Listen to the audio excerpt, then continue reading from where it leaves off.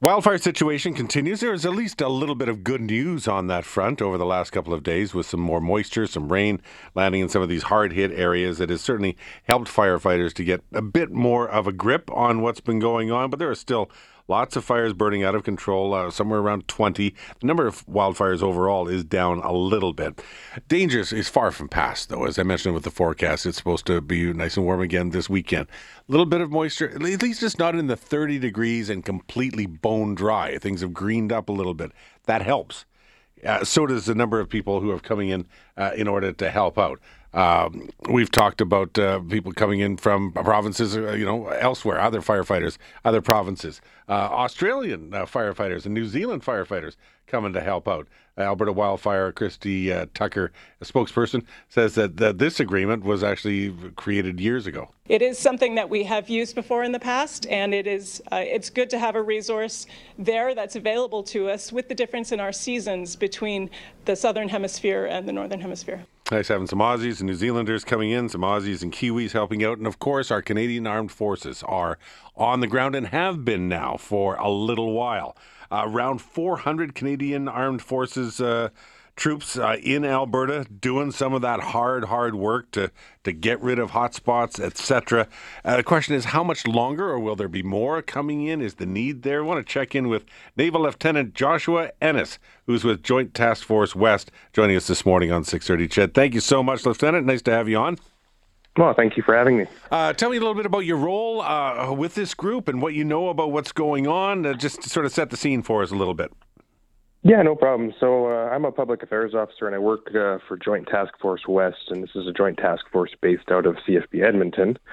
And as that public affairs officer, my area of operations focuses mainly on Alberta, Saskatchewan, and Manitoba. In terms of my role in response to the wildfires, I've been assigned as the Land Task Force Public Affairs Officer, so I am kind of the information officer for the teams that we have fighting wildfires here in Alberta right now.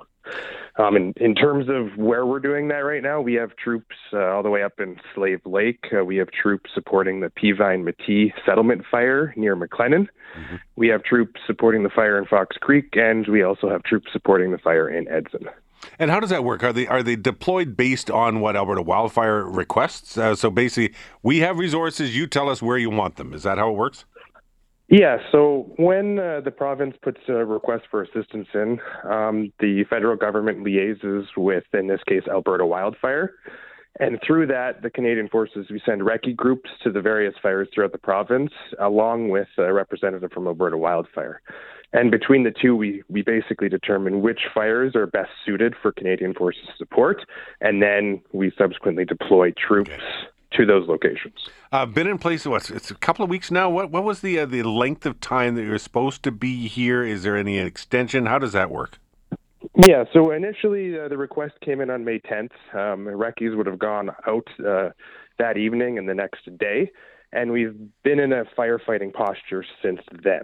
So the initial request for assistance put us supporting with the wildfire efforts until the 22nd of May, with an automatic extension of up to the 29th of May. Any time beyond that, the province, Alberta Wildfire, and the federal government will need to relook at the situation and determine if the Canadian Forces is needed further. At this time, we already did the extension, so we will be supporting the firefighter efforts until at least the 29th of May. Yeah, so that's only 5 days away. I guess, like you said, it gets reassessed. Are there more troops that could be brought in if it's necessary, or is it a reduced role that could happen, or just end the role entirely for this particular, that brought in as an emergency measure only, and then everybody just head back to base? It's definitely scalable. So, I mean, at the beginning, we initially deployed about 300 troops.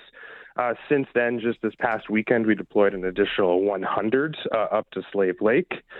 So we really just work with Alberta Wildfire and the provincial governments and determine kind of how many more are needed and when. Kind of going forwards, we're starting to look at the first group of guys who deployed initially rapidly in the first 24 hours.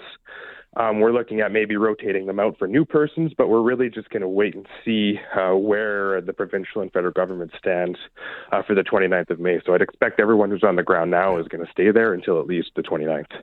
When we were first hearing about this, and we had some conversations with somebody else from Canadian Armed Forces, say basically going in to do the hard work. That there is some training, firefighting training that the soldiers have, but not fully trained, skilled firefighters in that way. So a lot of it, to put it bluntly, is grunt work. They got to be getting tired, aren't they? How long can you keep them going? Oh, for sure. I mean, I guess had the luxury. It's not necessarily the most luxurious from a civilian standard of staying in some of the camps, and they're tents, and it's very austere conditions. And in the mornings, the guys are getting up at 5, 6, 7 a.m. at the latest, and they're going out and doing the work, and they're out there until between 7 and 9 p.m. each night. Now, the work is definitely not easy.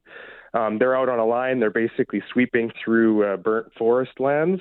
They're digging up basically soil, the top foot or so, in areas where there are clear embers. They're dousing those hot spots, and they're making sure that any of those embers cease to exist. That is, if you want to look at kind of a more success story, long days, but in Drayton Valley, not to say that there wasn't damage and there wasn't terrible things that happened, but the evacuation order was eventually lifted, and we've managed to redeploy our troops from Drayton Valley over to Edson. Now, if I want to contrast that, we have troops up near the Peavine-Métis settlements, which is near McLennan. And in that region, the troops have come into a much more, I guess you could say, volatile situation where the ground, it's not just the top little bit that's covered in embers, but we're looking at fire that's burning through the root systems of the trees a couple or a few feet into the ground. So it definitely makes the work more difficult because they have to dig a lot deeper, and it takes a lot more time to cover 20, 30 yards of fire zone. How's the morale? Morale is good. The guys are. This is the kind of work that we do. I mean, one thing we can do is throw numbers and throw a capable force at a problem.